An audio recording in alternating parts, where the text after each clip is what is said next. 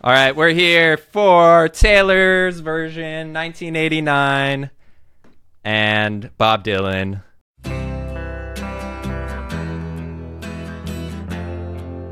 All right, connecting the classics, doing a versus this episode where Will and I both choose albums. He chose Taylor Swift, I chose Bob Dylan, and we're going to connect the albums to each other. Using tangential references in the style of Mr. Kevin Bacon. Kevin Bacon style. By the way, did you know Kevin Bacon has a podcast? Wow, you know more than I know. 5 points. You know more than I know. You know more than I know. You know more than I know. Do you know what I know, though? What? I know I got to get into a little JJ Cale and talk about the albums we picked today. You already mentioned Taylor Swift, 1989. We are an evergreen podcast, but I have here, holding it up for the video audience, 1989 Taylor's version on vinyl. Crystal Skies Blue Edition just arrived right before we started recording. Wow, I'll give you 100 points for that then. And what'd you fire back with? I fired back with Bob Dylan on the tracks. I think the genesis for the theme here is, you know, Taylor's reached a level of stardom where I think you can start comparing her to some of the greats. And I think we want to do an episode of compare and contrast Bob Dylan and Taylor Swift. Two great country artists, Taylor Swift versus Bob Dylan. And it's Blood on the Tracks, right? Is the name of it? Blood on the Tracks. 1975. So sort of the second half of his like good career when he's still good. Do you have a personal connection to this album in particular? Yeah, I think personal connection here. I think this might be another one from my dad tangentially, but it was one of the first albums that I really got attached to the entire album. I think, you know, as a lot of people, you hear Bob Dylan through just like radio and whatnot, so it's like singles. Just like Taylor Swift. But this is an album I sat down and listened to the whole thing. Instant connection. Yep. So that's my connection. And had you ever listened to Taylor Swift 1989, and did you listen to the original version owned by Scooter Braun, or did you listen to Taylor's version? We're only Taylor's versions today. Okay, good. So yeah, had you ever listened to 1989 or any Taylor Swift album? I had never sat down and listened to it. I knew a lot of the tracks, though. I mean, this is a pretty massive album, very pop relative to her other catalog. Yeah, so I had never listened to a Taylor Swift album or a Bob Dylan album, really sat down and listened to it in full, except if we did a Bob Dylan album before, then I listened to it, but I've never done it on purpose. So this was a good exercise because, like, obviously you've heard all the hits from each of them. Yeah. Taylor Swift, 1989, I actually feel like Taylor Swift has grown on me over the years. I don't want to say that I hate her and she's insufferable and makes bland pop music that's terrible, just like Bob Dylan, because I know I'll probably lose a lot of our audience. Or actually our audience will probably agree with that, and then we'll get a lot of hate mail when someone clips this out or something. But, you know, Taylor Swift's fans are very passionate, and I don't know if she is talented. I guess I've come, like we've learned on the podcast before, you know, you hated Lil Wayne, but then you realize, you know, some people are just great at what they do, even if you don't vibe with it. Yeah. Which definitely is true of Taylor Swift. Yeah, I mean, to be relevant for 17-ish years is pretty hard to do. Yeah, and, you know, the people are going to come after us because if anything gets clicks these days, it's Taylor Swift. But never in my wildest dreams did I think that that we'd be playing Taylor Swift. You know, she's a big girl now. If you see her, say hello. This was her fourth re-recorded album in the Taylor's version. I guess from talking to some Taylor Swift experts and consulting Wikipedia, I found that she started obviously when she was like 14, moved to Nashville, started playing country, got discovered by the record label that she eventually ended up beefing with, Big Machine. Yep. And her dad paid like $120,000 for a 3% share in the record label, apparently. So there's like accusations of, you know, her dad helped her out, but still the talent's undeniable. And whose dad didn't help them out, you know, if they could. Yeah. And anyways, this led to this like dispute. I'm sure all of our listeners already know all about it, but I didn't really know much about it, that she's essentially re-recorded all her first 4 albums. Yes, that were on that label. Because Scooter Braun was somehow involved and she wanted to break with him. Well, she tried to buy the royalties when she got like rich enough. Right. And they basically told her no, and then they sold the catalog to someone else. Damn. So she's like, all right, screw you then. I'll re-record all of these albums, and then everyone will play that version. Because technically she wrote the songs, or she wrote them with Jack Antonoff was the producer on this album. Yeah. So I hate him by his name alone.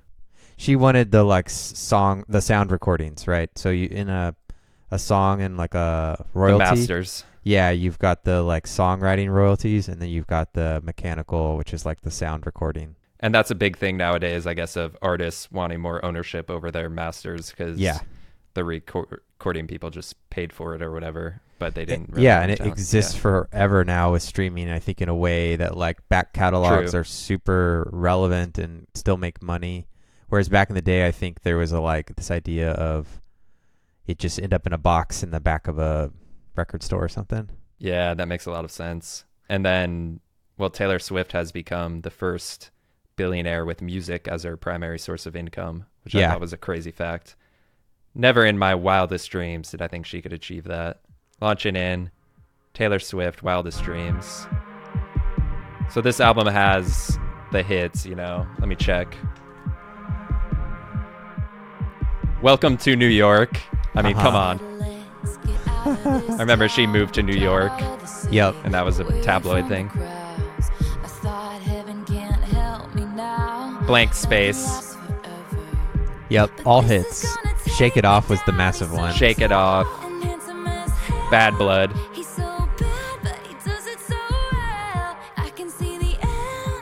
By the way, Scooter Braun is who bought the catalog. That was the beef. Right.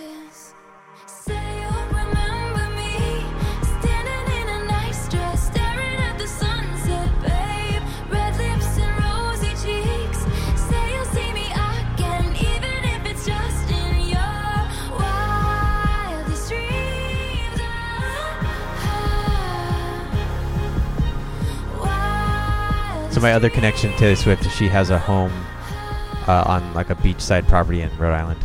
Well, and she's a Chiefs fan like you. I guess she is now. So obviously with Taylor Swift, like a lot of tabloid discussion around her is who she's dating. Like we're evergreen, but as of this recording, she's dating Travis Kelce. And like when she moved to New York, I remember she was dating like John Mayer. And then she inevitably will break up with whoever she's dating and then write songs about her, about the guy, and all the Swifties, go nuts over it. So I was looking up online, but apparently this song isn't about a particular person, even though there's a theory that it's about Alexander Skarsgård. Is that who she dated? I think she dated him for a hot sec. And like, there's some controversy where they filmed the video in South Africa, and it was all white people. She got criticized. She's always embroiled in controversy. I mean, she's always under such a different standard than other male musicians. But she is also the epitome of, like, the white woman, Basic white woman.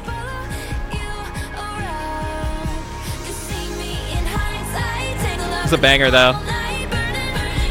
This was my favorite. Spoilers, me too. Oh, we crossed streams. So we'll hear it again later.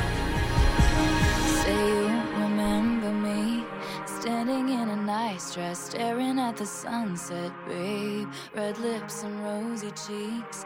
Say you'll see me again. So wait, why do you hate the name Jack Antonoff?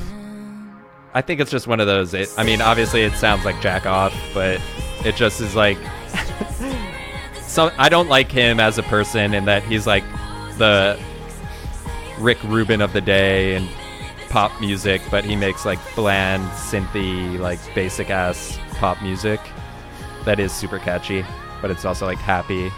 There was like one minor chord song. I think happy's the adjective you're taking issue with. He's too happy. He's too happy. I hate Jack Antonoff because he's too happy. He makes happy music. Yeah, but I like Pharrell, and he made Happy. Yeah, that's true.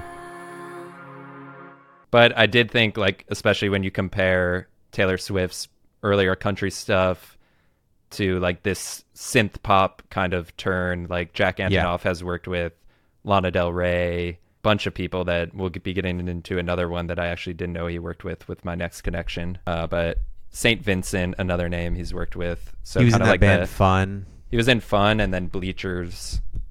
So essentially like corporate indie bullshit, happy. Just pass happy. It back. I'm bitter. All right. Getting us started.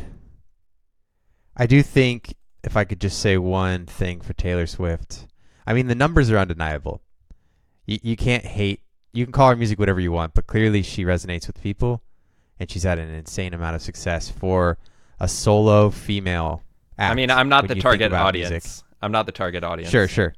But all that just on the like out there in front. I think the other element is I think she does a really good job of writing sort of authentic songs in a way that resonate with people, like Bob Dylan. And she writes a lot of her songs. I don't know if she does a lot of the production or even like she maybe starts with a really loose song that gets turned into what it finally is. But I think at the core, she is a songwriter, which is impressive as well. You might argue.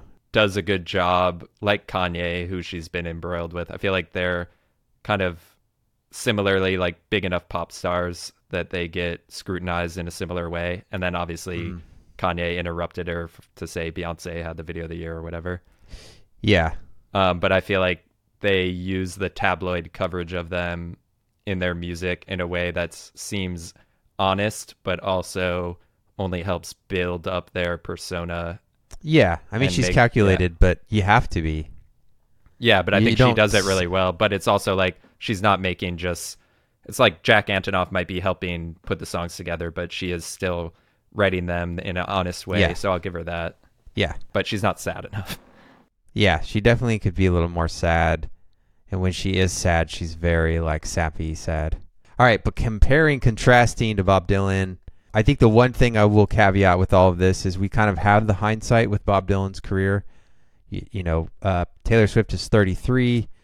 I believe Bob Dylan is like literally 32 or 33 when he records Blood on the Tracks.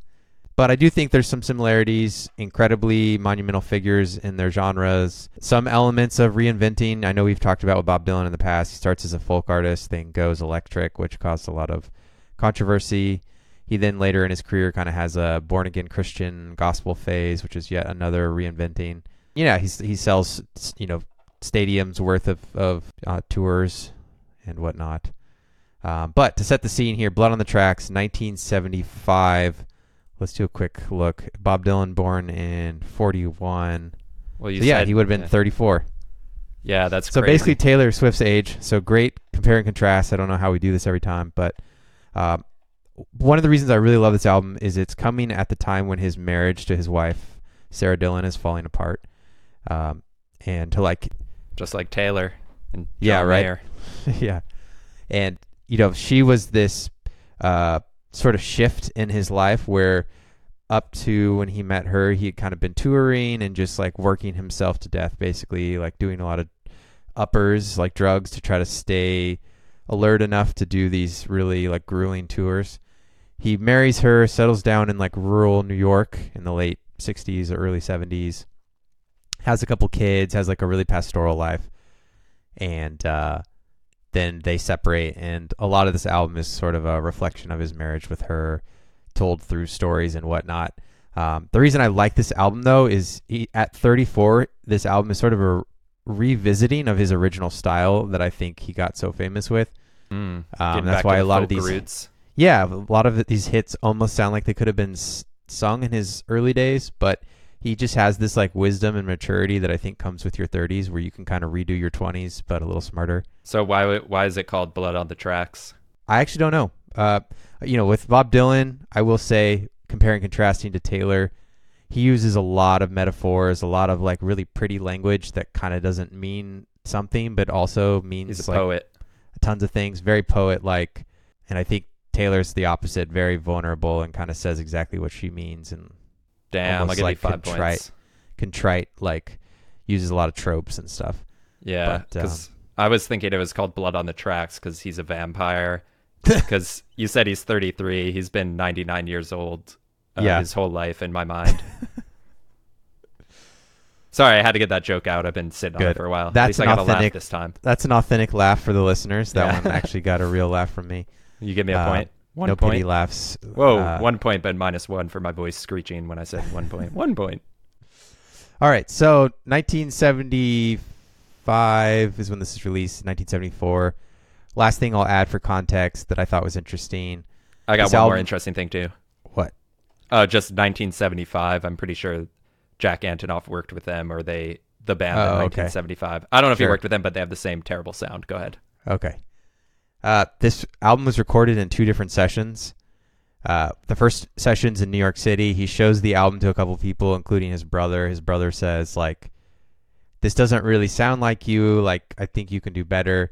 He goes to Minneapolis. He plays with session musicians that his brother recruits and records like 4 or 5 of the songs, and those end up making the album. So again, returning to his roots, I think, a little bit with this album. He's from Duluth. He's from Duluth, but records in Minneapolis at a studio. I think when you think of loss and something as big as like divorce, I think there's something to the idea of going back to your roots to sort of rebuild. Mm-hmm. Remember who you are. Anyways, all right. The song to me that encapsulates the album is Shelter from the Storm. Nice. Really poetic, a lot of imagery, and he just uses 3 chords. A lot like folk music, like Woody Guthrie we've talked about on this show. It's just a really great sort of call out, and there's the harmonica. So launch it in, Shelter from the Storm. Got a shelter from the storm in Minneapolis. Yeah, he's there in December. It would have been so cold. And in New York. Welcome to New York. Was in another lifetime, one of toil and blood. When blackness was a virtue, the road was full of mud. I came in from the wilderness, a creature void of form. Come in, she said, I'll give you shelter from the storm.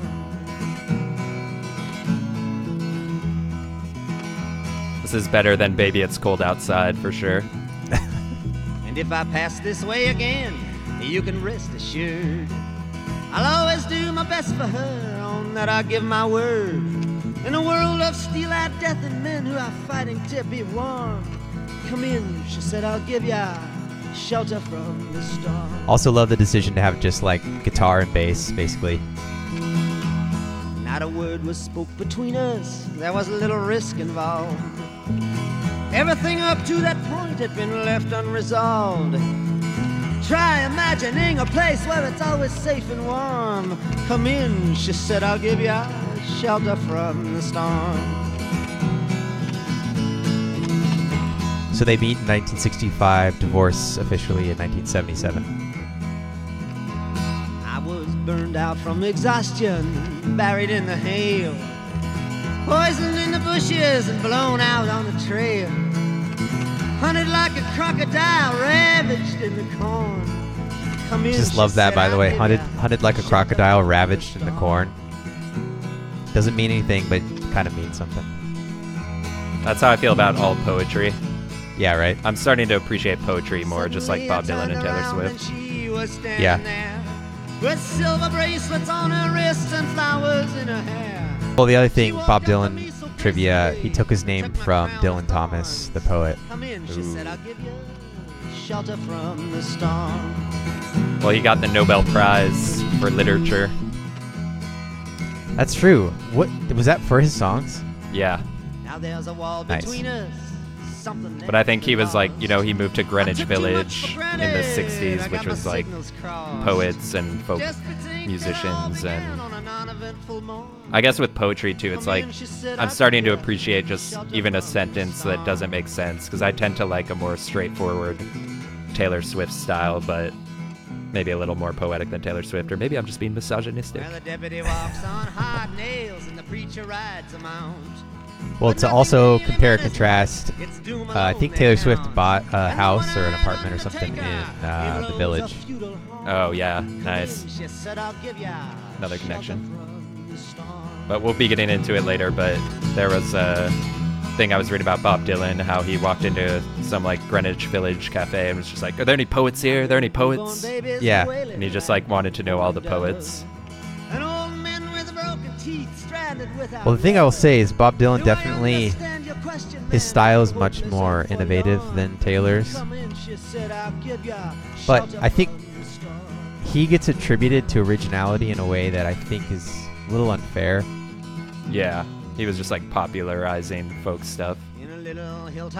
Yeah, exactly. Popularizing is perfect, just like Taylor Swift is kind of doing. Give me a lethal dose. I offered up my innocence. I got repaid with scorn. Come in, she said, I'll give you a shelter from the storm.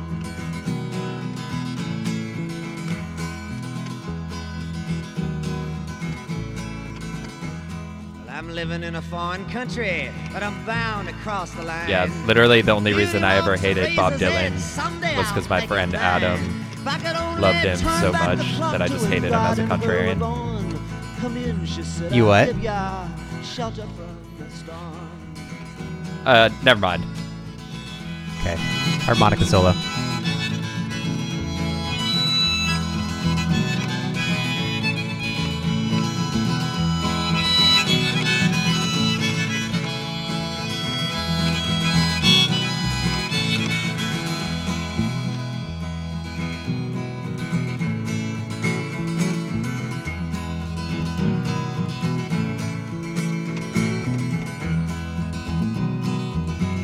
He does just like simple but effective harmonica. Yeah. For those following along at home, this was a New York session song. I think we might have talked about this before. I don't know if it was on the podcast, but one of my favorite videos from music history is Bob Dylan at the Newport Folk Festival. Yes. And he's like, does anyone have an E-harmonica? Yeah. And then like 100 people throw their harmonicas on the stage. That's great. All right, passing back.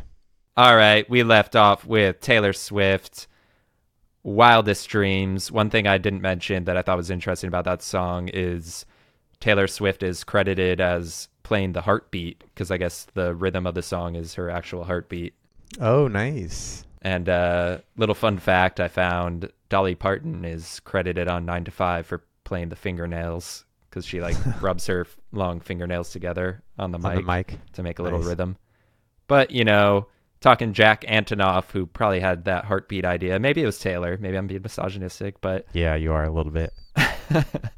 I was looking more into Jack Antonoff, and he said, Taylor's the first person who let me produce a song. Before Taylor, everyone said, you're not a producer. It took Taylor Swift to say, I like the way this sounds. Nice. And I realized he worked with another artist that I'm going to say I was kind of the Taylor Swift for this artist who became a superstar just like Taylor Swift. Okay.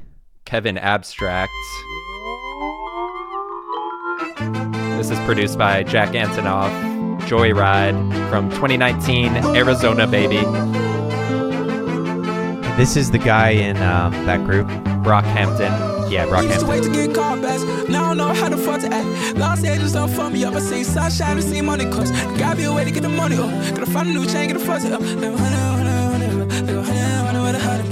in the 09 was a mile right. Glock to my head, made me holler back. See anywhere I can get cash back. Cause I know I miss that love, but I like. And your eye to make me feel so peaceful. Move away from my people, my good friend or evil. Break us and then feel equal. I don't think I would ever wanna fucking listen.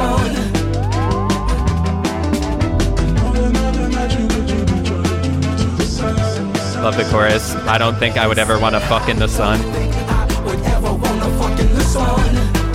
Very Outkast on this. Outkast for sure. I was also getting some Pharrell, NERD, like happy vibes. Me and my boyfriend, we looking for hope. I'm cussing and busting the souls. Acting like niggas don't know who I was. This is my bus, this is my folks. So Kevin Abstract, for those who don't know, he was in Brockhampton, like you said. He's like openly gay rapper. I was looking through because when I first started writing about music, I think I saw his song Drugs on Pigeons and Planes, which I listened to that and it was a great song. Yeah. But I ended up writing about it for Passion of the Weiss, and I was looking back at like the PR guy for Kevin Abstract was like, just got 20,000 streams on Spotify. Nice. Or on SoundCloud. Yeah. So I was like, and now it has like 1.5 million views, and to a younger generation, he's like huge. Sure. But I was feeling good about myself because the article was terrible because it was one of the first things I wrote, but it was talking about how like genre kind of doesn't exist and Kevin Abstract is like completely deconstructing it. He's like, you could maybe argue he's the beginning of kind of that, like, he's not really Gen Z, he's kind of a zillennial. But Gen Z people love him though. He's like our age, or he's a little younger, but yeah. A little younger. But that like era where like people are genre agnostic. Right. And Brockhampton was like a group of kids who met on a Kanye to the forum, and then they called themselves a boy band. And it was crazy how big they got. Kind of like Taylor Swift. And they just disbanded?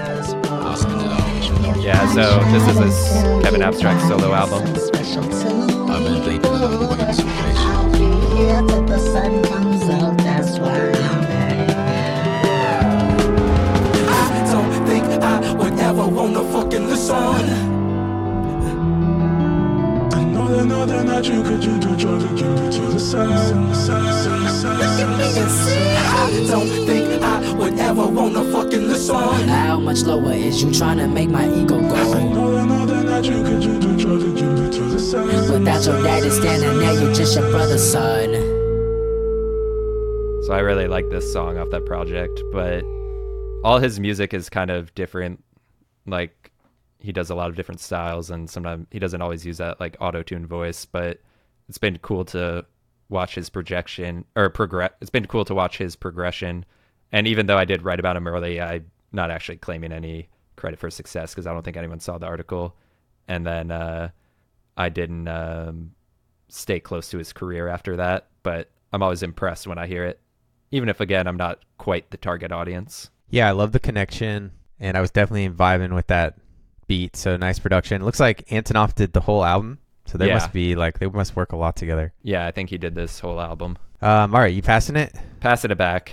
So you were talking about Kevin Abstract, which is fitting because he's originally from Texas. Mm-hmm. Corpus Christi. Came from a really religious family, I guess. Yeah, we'll be getting in that web. All right. But Texas is relevant for my next connection here. We were talking about Bob Dylan, Shelter from the Storm, comparing, contrasting Bob Dylan, Taylor Swift. One other thing that I feel like is noted about Bob Dylan is I feel like Taylor Swift writes really personal songs that only she can sing, whereas Bob Dylan writes these songs that a lot of artists want to cover and are able to kind of create a new song out of it. So the song I chose for that example is from the 13th Floor Elevators. They're, I think, an Austin, Texas band, so that's the Texas connection there. And this is them doing Bob Dylan's It's All Over Now, Baby Blue. Nice. A really fun interpretation. The Byrds also have a great version, but we've talked a little bit about the Byrds before. Oh, and we're going to be getting into a song later that the Byrds also have a cover of, but we've talked about the Byrds before. We don't plan this. We don't plan it. Also, another quick connection, Taylor Swift to Bob Dylan. Bob Dylan was doing old folk songs, re-recording them. Taylor Swift's re-recording her old folk songs. Nice. Launch it in.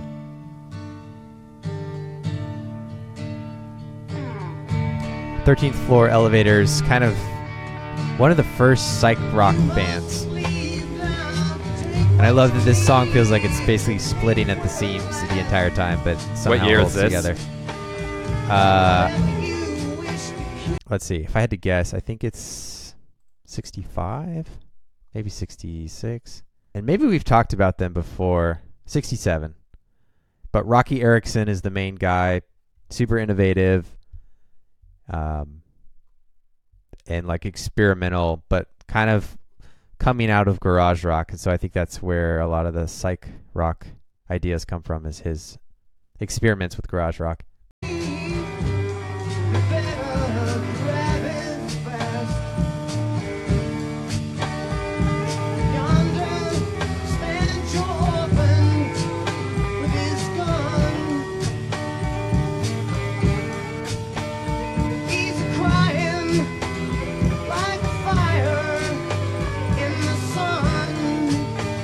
Hear a little noodling, little Definitely post rock. noodling. Little Midwest emo.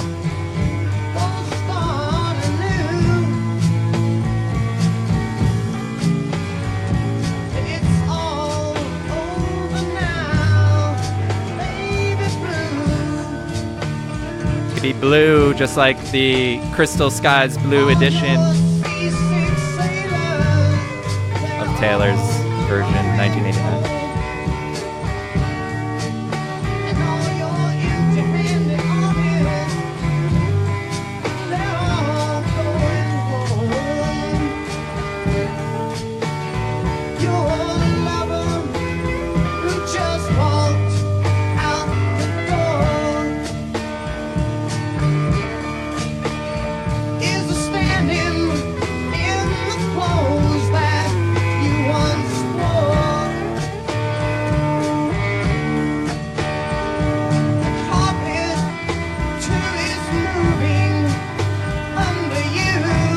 Wait, what year did you say?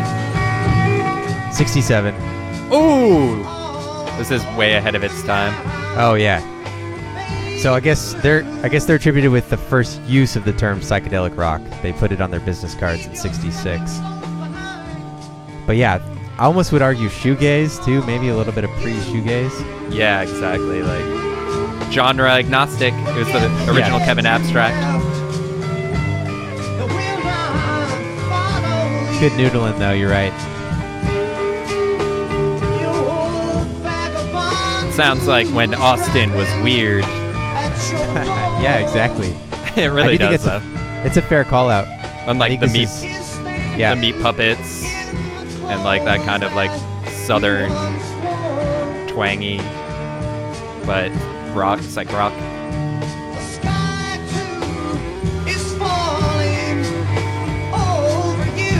Bob Dylan's a great one to cover because you don't have to sing on key. Yeah, right.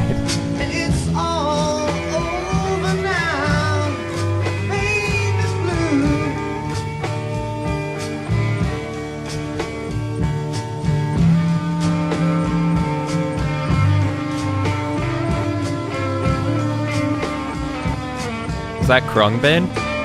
Yeah.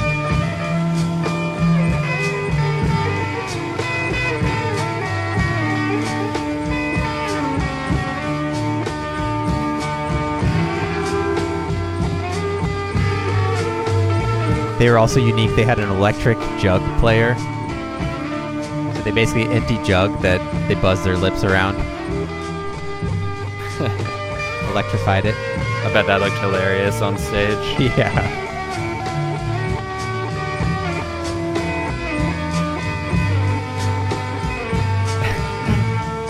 If I was going to lean into the misogynist character, I'd say, you know who else has jugs on stage? Don't you do it. Not going to interrupt for the gavel, but...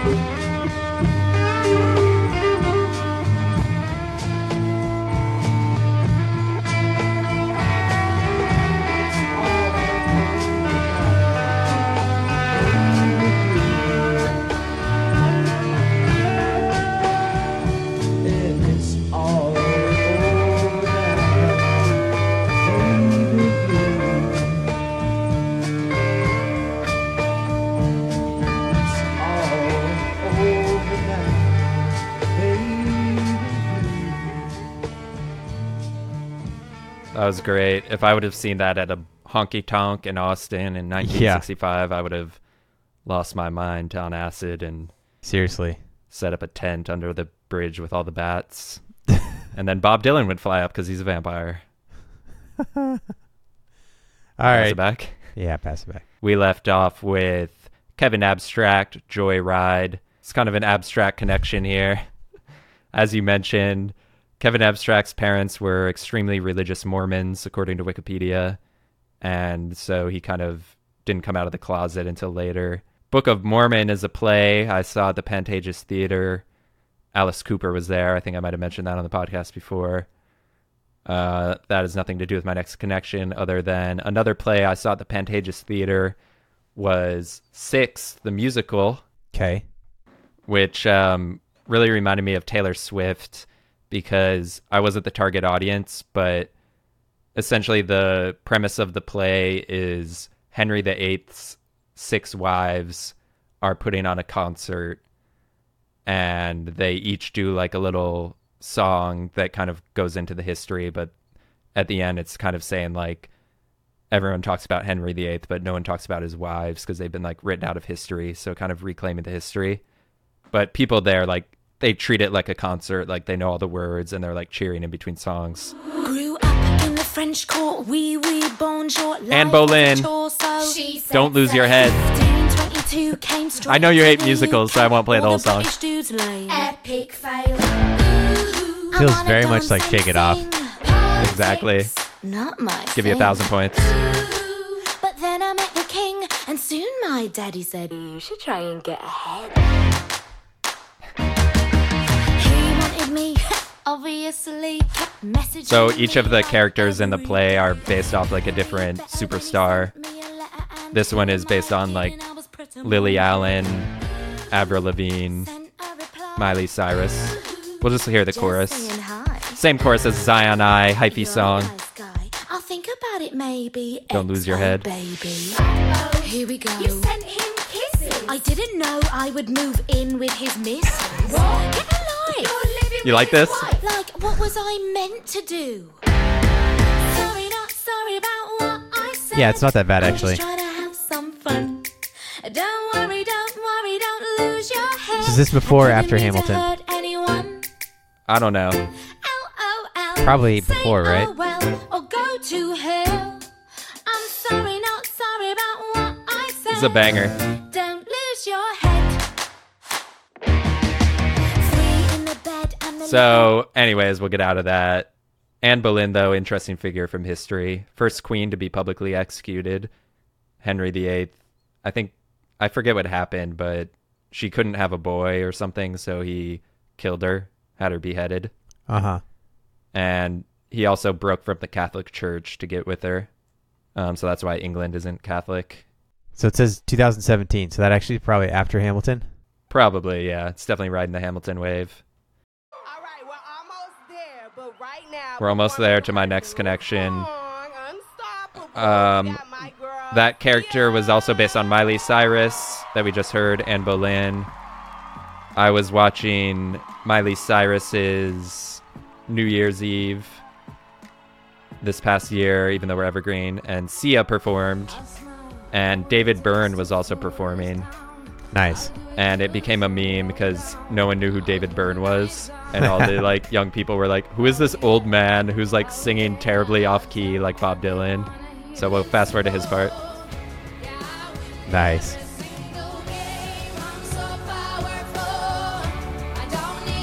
I think he's about to come in.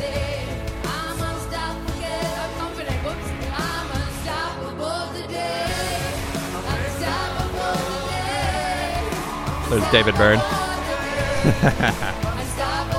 So good. Unstoppable today.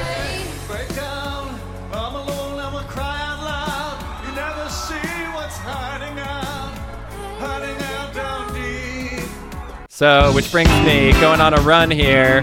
Another concert film Nice. like Taylor Swift eras that's got people dancing in the audience. Stop making sense. Like my connections have stopped making sense. They're too Kevin abstract. Nice. This is Life in Wartime.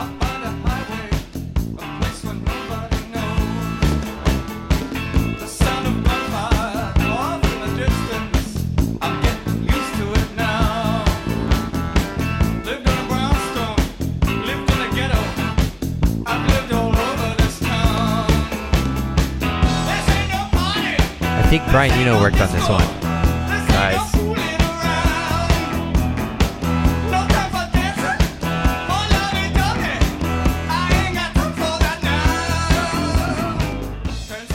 So the official title of this song is Life During Wartime, parentheses, this ain't no party, this ain't no disco, this ain't no fooling around. Nice. And I guess according to Wikipedia, one of the longest titled singles ever.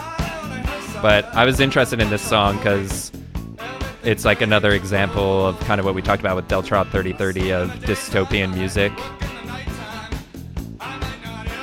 It's like a post-apocalyptic kind of story song about a guy, a revolutionary hiding out in a cemetery, surviving on peanut butter.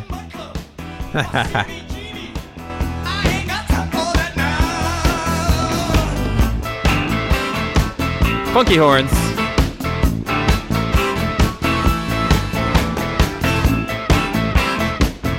So have you seen Stop Making Sense, the Jonathan Demme documentary that's been re-released? I've only seen it when I was younger. I haven't seen it since I've been older now. Yeah, I've never seen it, but I want to see it. It's definitely like what you'll notice is he is just like constantly moving around on stage. Yeah, and it's like almost like a musical, like Six. It's just like drenched peanut in butter. sweat.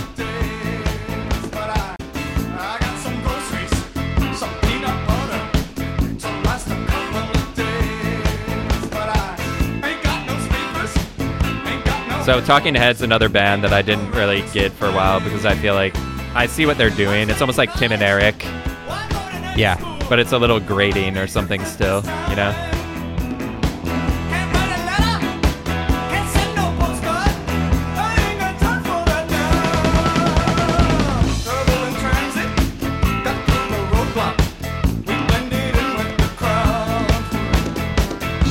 Well, I was wondering too if, you know, the choice of the word "this ain't no disco" is a callback to like the fires, the burning of the records, the disco sucks parties that we've talked about before. Yeah, maybe. But then this song is almost like disco-y, right?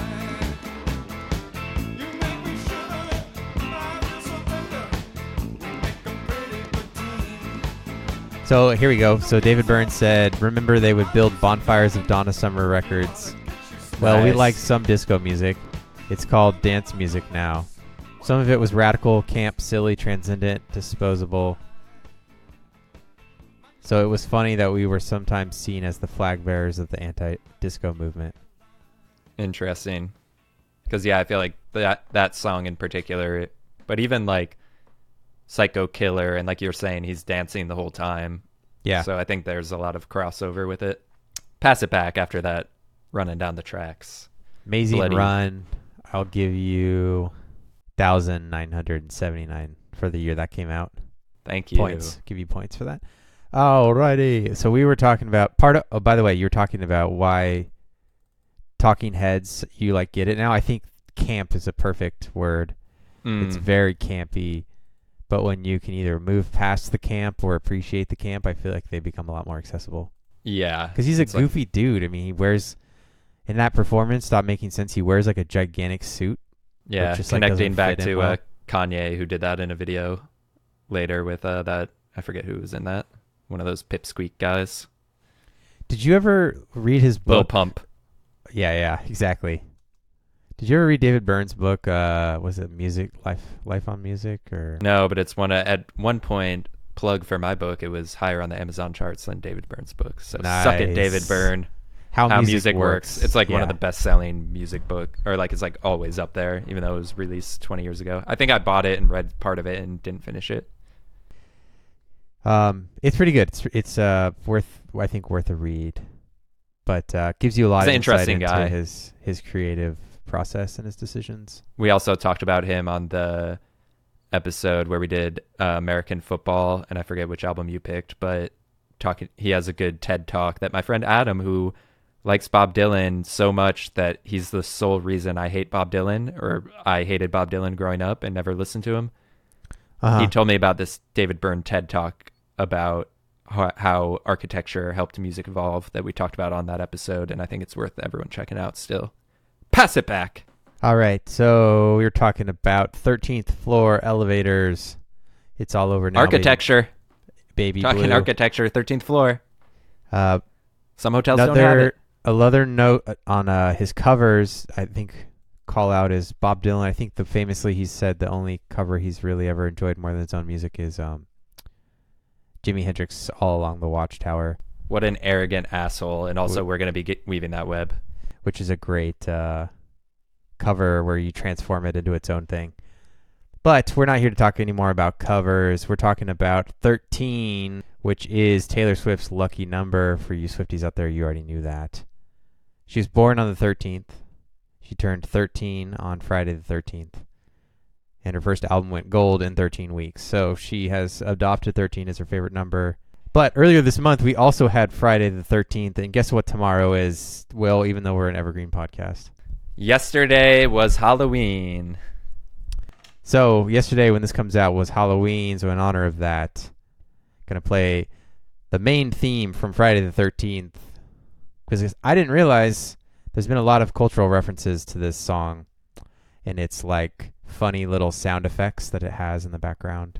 Ooh. Speaking of campy horror movies, by the way. So now listeners can be cognizant of this.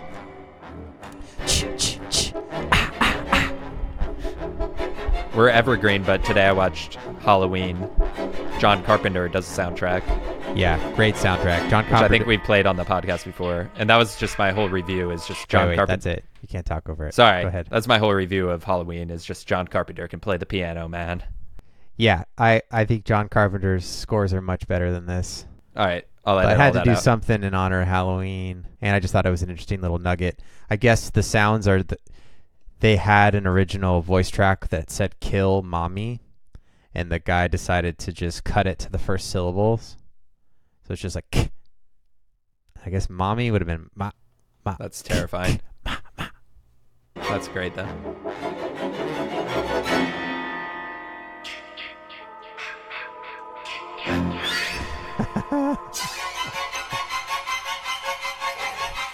$1980 though, not a very scary score taken out of context. Kind of sounds silly. But moving on here, going on a run just like Will did. Sticking with the 13 theme. We've talked about this band before, and we didn't talk about this song though. So launching into Big Star 13. Nice. Song about growing up. I'll give you 13 times 13 points. Don't ask me what that equals.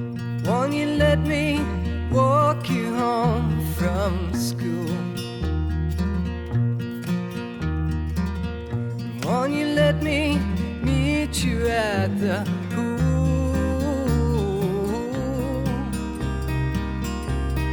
Maybe Friday the 13th. Oh! I can get tickets for the dance. And I'll take you. Ooh. Definitely some Bob Dylan influence in here. 1972. They're just ripping off Bob Dylan. Bob Dylan's like, who do you think you are, Mr. Big Star? Paint it black. Rock and roll is here to stay. Come inside, well, it's okay. Come inside, just like Bob Dylan, Shelter from the Storm. Now shake just like Travis Kelce.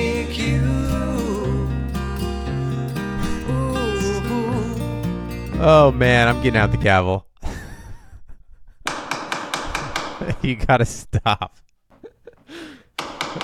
Reprimanding you.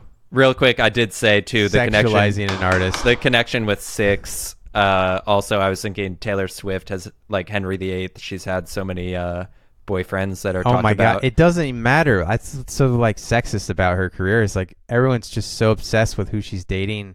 Yeah, in a way that you do not see with male artists. I brought that up with my wife, who's a Swiftie, and she just told me that sounds sexist. To say that. To even to think of it, I guess. Which or part? Just because essentially exactly what you said. That you know, people always talk about her. It's like the opposite of Henry VIII. That people always talk about her with her through her past boyfriends. Yeah, or just like talk about her love life when it's not really like relevant to her music career. Yeah. Like, but imagine it if is we were intertwined. constantly on this show talking about who the artist dated. I mean, Right, we do exactly. sometimes, but Yeah. I don't know. It's too much with her, my opinion. Which is opposite of Henry VIII, where we know the names of the people that he dated, but we don't know anything about them. Yeah. So it's a reversal. All right, go ahead. Going back. Big Star. All that's edited out. Oh, wait. I was also going to add, this song has been covered by a few artists who we've actually previously talked about on the show, which I thought was pretty cool. Song's been covered by Garbage, who you've played before, Wilco, and Elliott Smith. You know, and who? And Elliott Smith. Oh, we'll be talking Smith soon. All friends of the pod.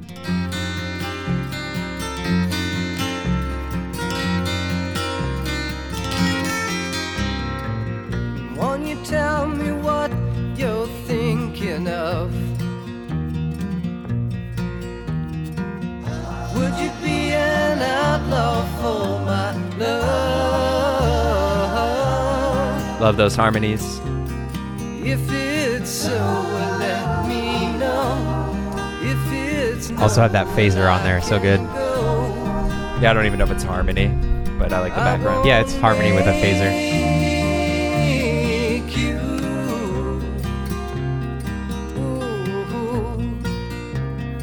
You could see how this, though, would influence Elliott Smith as well.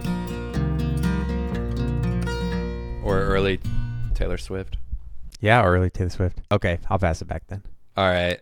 Talking Heads, David Byrne, about life during wartime. David Byrne said, I wrote this in my loft on 7th and Avenue A. I was thinking about Baader Meinhof, Patty Hearst, Tompkins Square. This is a song about living in Alphabet City. So I think that's nearby Greenwich Village, Bob Dylan. Yeah, totally is. Patty Hearst, I didn't really know much about her story. I don't know if you know anything about it, but she was like the daughter of the Hearst newspaper empire guy. She get kidnapped? She got kidnapped by some leftist militant group in the U.S. called the Symbionese Liberation Army. And I guess she was like kind of a part of it too. I don't know the whole story. You could probably find some true crime podcasts and learn more about it. If you're a Taylor Swift fan, you already know how to do that. Sorry, edit that out. Another somehow a misogynistic thing to say. So leading in, you talked about Jimi Hendrix. You talked about the Byrds. And we're going to one of Bob Dylan's good friend, who you talked about, Elliott Smith. Bob Dylan walked in the cafe asking who's a poet and became friends with Patti Smith. So this is her 1974 cover, although this song isn't attributed to anyone. It's in the folk canon. Hey Joe, Honey, which she made about Patty Hearst, and this was her debut single, I'm pretty sure. The way you play guitar makes me feel so masochistic. The way you go down low, deep into the neck, and I would do anything, and Patty Hearst, you standing there in front of the Symbionese Liberation Army flag with your legs spread. I was wondering, were you getting it every night from a black revolutionary man and his women, or were you really dead? And now that you are on the run, what goes on in your mind? Your sister, they sit by the window. No, your mama does is sit and cry. And your daddy, well, you know what your daddy said, Patty. You know what your daddy said, Patty? He said, oh, 60 days ago, she was such a lovely child. Now here she is with a gun in her hand. So good.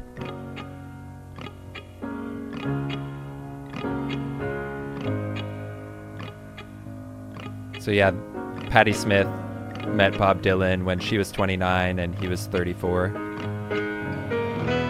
So soon after Blood on the Tracks.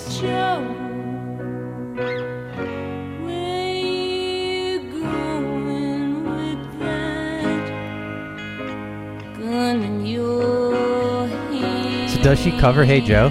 She does a faithful cover? This is it, yeah. Nice, good Jimi Hendrix connection. Hey Joe,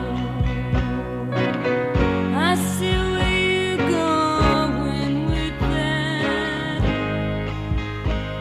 gun in your hand. So I guess Hey Joe is like one of the most covered songs of all time. Yeah, originally by the Seeds. Well, I guess the origins of it is disputed because there's like one guy who claimed a copyright on it, but then there was some ruling that like it couldn't actually be attributed to him. Oh, it wow. was like a folk song.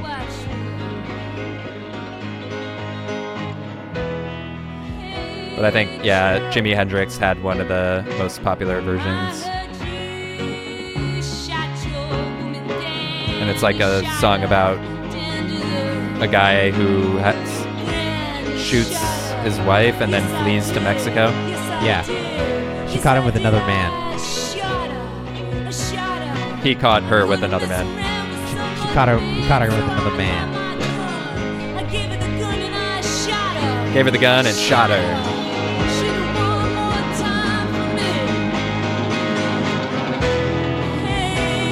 So I thought, again, talking about dystopian music and music being fiction, like this being another example of like talking about shooting someone.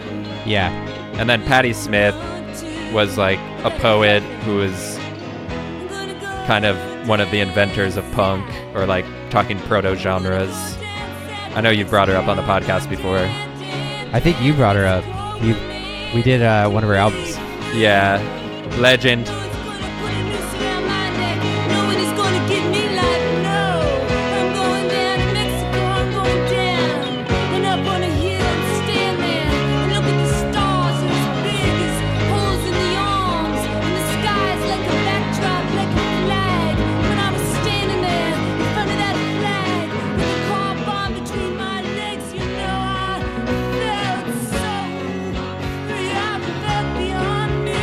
So I guess Bob Dylan walked into the Bitter End Club in 1975 and said, "Are there any poets around here?" And Patti Smith replied, "I hate poetry."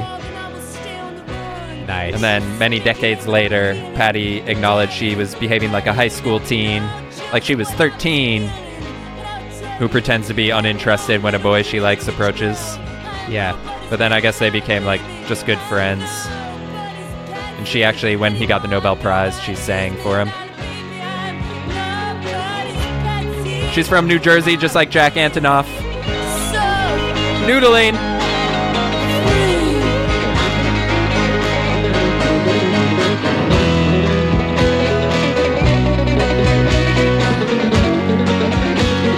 This is my John Cale get out of it jail free card, because it sounds like Velvet Underground.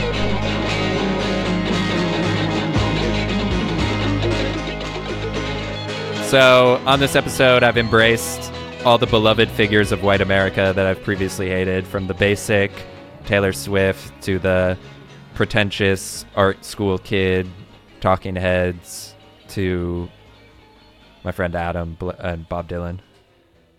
But I'll pass it back. All right. So, we were talking about Big Star 13, considered one of the beautiful celebrations of adolescence as a song, which gets me to a Taylor Swift song. I'm going to do a little B2B. It'd be hard for me not to play this song, given that this has been one that's been on and off in our house recently. I don't know if we're going to do a Toddlers Songs episode, but in case we don't, this is a song from one of our earlier albums about the idea of growing up, but now that I have a kid, it just makes me cry every time I listen to it. So this is me being genuine. You're gonna cry live on the pod? This is me being genuine and vulnerable like Taylor Swift. Launching into Taylor Swift, Never Grow Up. And since we chose the same Taylor Swift song, I'm going to have to figure out another one to play at the end.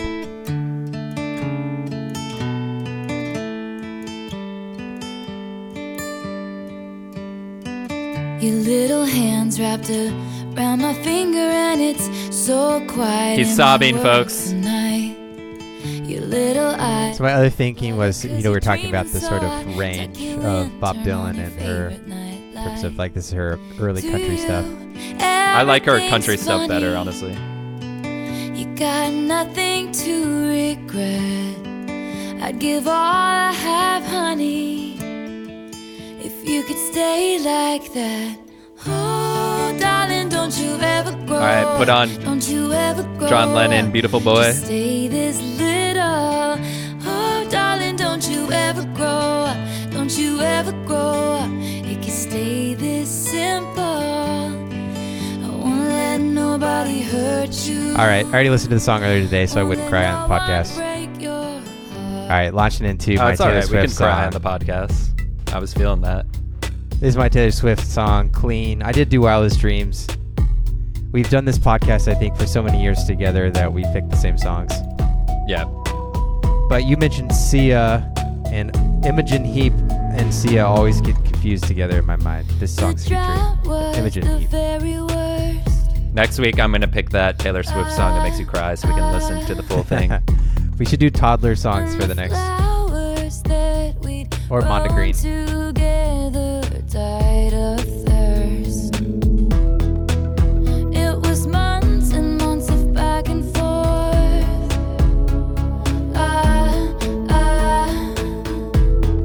You're still all over me like a wine-stained dress I can't wear anymore. I thought you said you're all over me like a wine stain.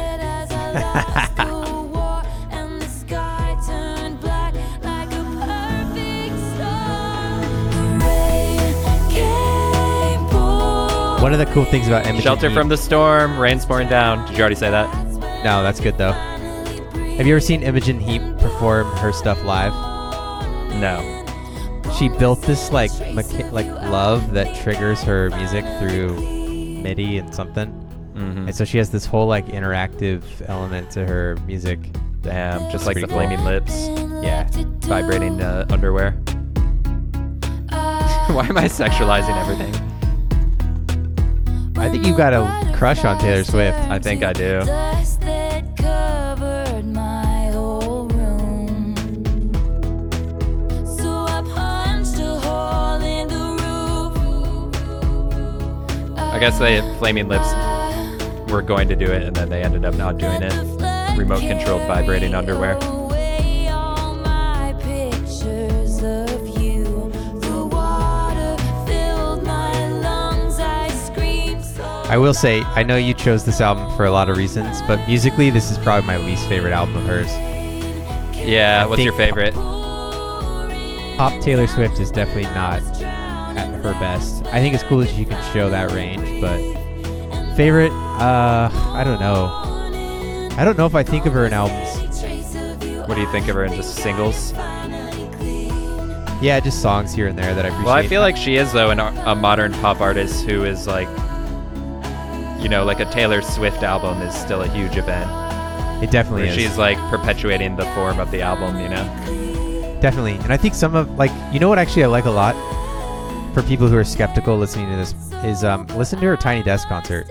Ooh, I should watch that. It's a really good forum for her to kind of talk about how personal her songwriting is, and to see her play it on a piano is really good. I thought you were going to say, I don't think of her in terms of albums. I think of her in terms of her boyfriends.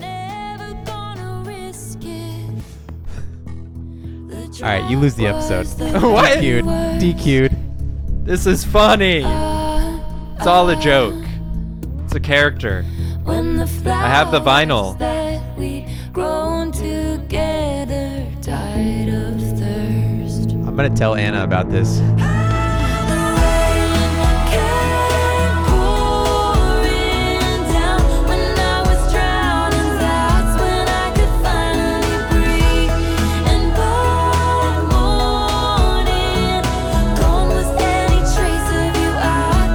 This would be perfect for like the credits on a modern movie.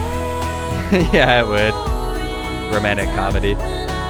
Yeah, or like Avatar. Yeah. Yeah. It's like really beautiful, like, you know, animation. Yeah. Rain pouring down. I'm thinking Hillary Duff. Nice. Finally clean.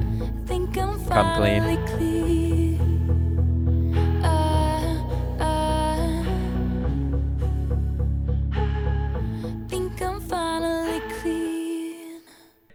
Take us home with some Bob Dylan.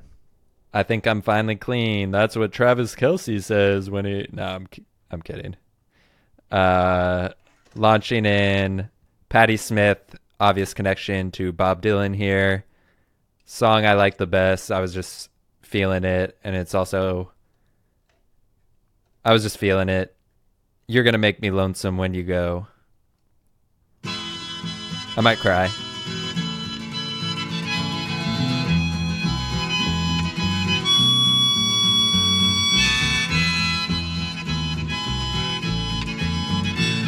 And great harmonica.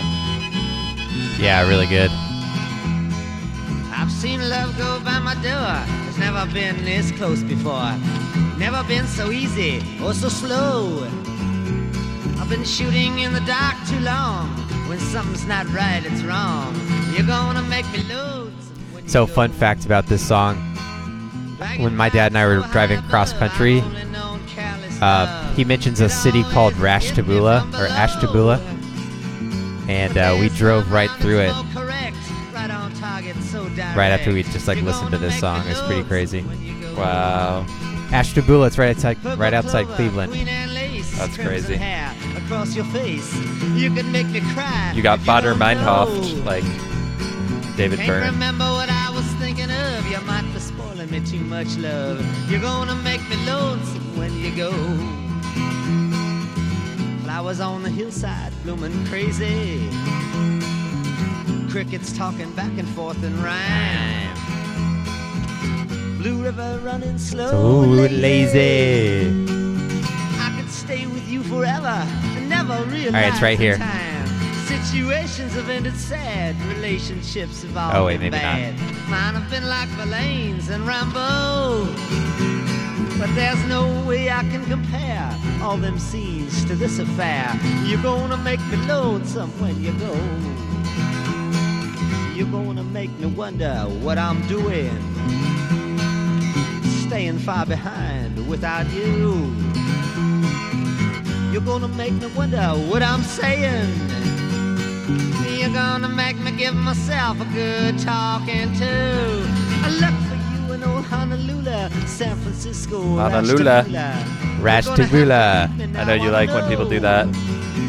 But I see you. Wait, bring it back. Did you hear Ashtabula? Oh, my bad. You're gonna have to leave me now, I know. But I see you in the sky above, in the tall grass and the ones I love. You're gonna make me lonesome when you go.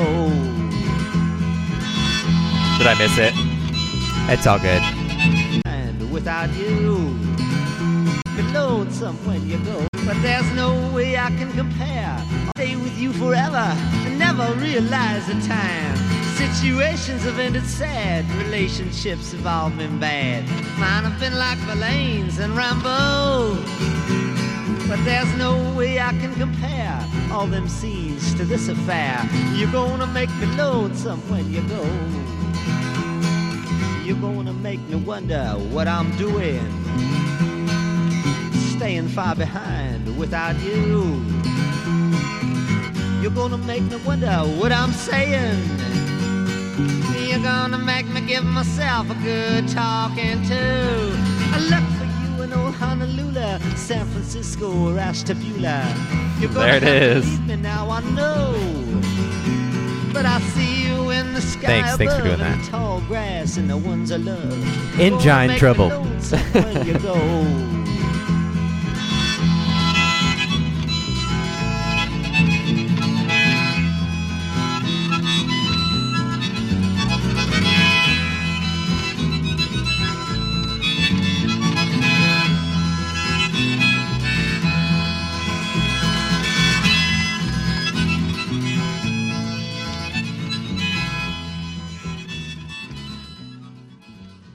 All right. Taylor Swift versus Bob Dylan. I think Taylor has a chance to come out on top depending on how the back half of her career goes. All right. Thanks for listening. Thanks for listening.